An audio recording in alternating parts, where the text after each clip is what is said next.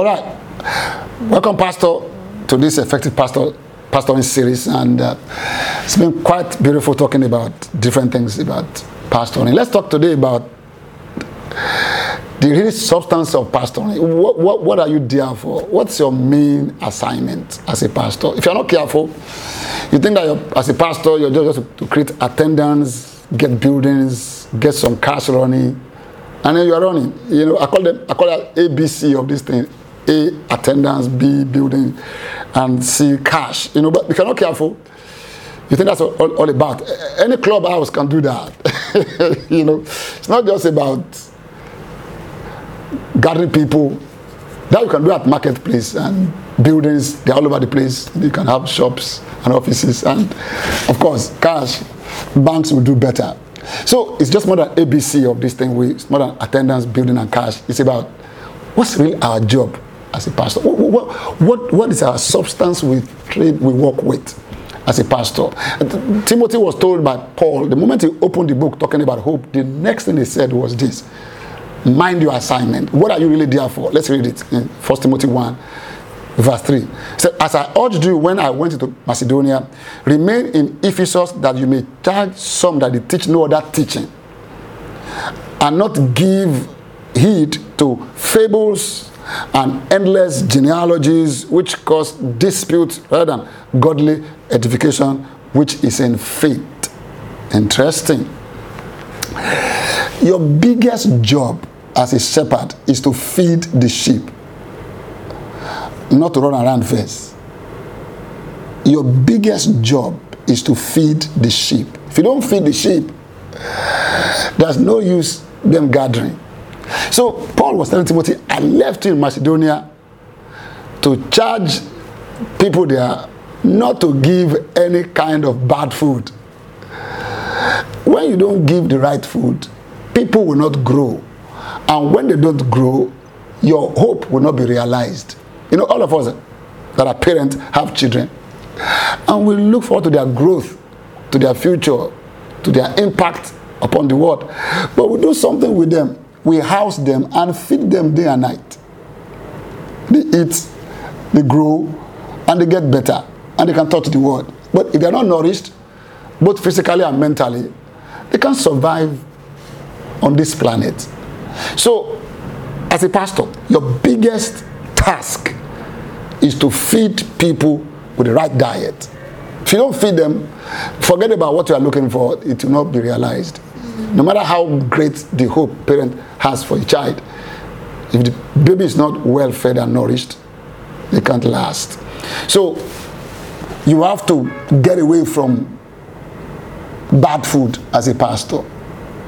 And he talked about what's the bad food. He said fables and endless genealogies. You know, that time, those people, they were involved in telling stories in church from different philosophers and from actors that play on the stages in Greek amphitheaters. So they were more of movies kind of people, you know. You don't come to church to tell stories like movies. It's not about movies. We've got truth established in the Bible. You're not a storyteller. You're not genealogy person. That means you're not generational. You're not there to come and just look at the current affairs. Your first job is to feed God's people and build them up in faith. If you don't do this, you are actually circumventing your tomorrow. You will never please God if you don't feed people with His word. So you're going to have to get godly edification, build up in the faith. That's your first assignment. Let's take a look at the Bible. And Jesus was talking about this in Luke 12, talking about, you know, watching and being ready, and when He comes, who will He actually be pleased with as ministers? And Peter was asking him that when he says watch, is He talking to all of us or to some of us? And Jesus said this, which I like you to read. I want to read to you about those who are coming. We're going to watch for the time when He's going to come. This is what Peter said to Jesus. Listen to this. Then Peter said to Him, Lord, do you speak this parable only to us or to all people? The Lord said, Who then is that faithful and wise steward, whom his master will make ruler over his house, to give them their portion of food in due season? He said, blessed is that servant whom his master will find so doing when he comes. So you're going to be blessed. Feed people with the food from Jesus' proper season. Now you may ask me, what is the food to feed them with? Jeremiah tells us in 23 Jeremiah verse 4 there, but let's check it up. And he said this about the shepherd. Okay, let's find the verse. Verse 4, 23 verse 4, Jeremiah. I'll set up shepherd over them who will feed them, and they shall fear no more, nor be dismayed, nor shall they be lacking, says the Lord. Isn't that beautiful? He said, they will feed them. Jeremiah said they will feed them with knowledge and understanding. So our job, our main task as pastor is to feed people. Remember Jesus said to Peter, do you love me? He said, feed my sheep. Do you love me? Feed my lamb. Do you love me? Shepherd my sheep. Jesus said that in John 21, 3 times. Feed, shepherd my sheep. So your main task as a pastor is to feed people with the knowledge of God and understanding of God, not with myths and stories and current affairs. They could get that from outside, from the movie industries and from the mass media.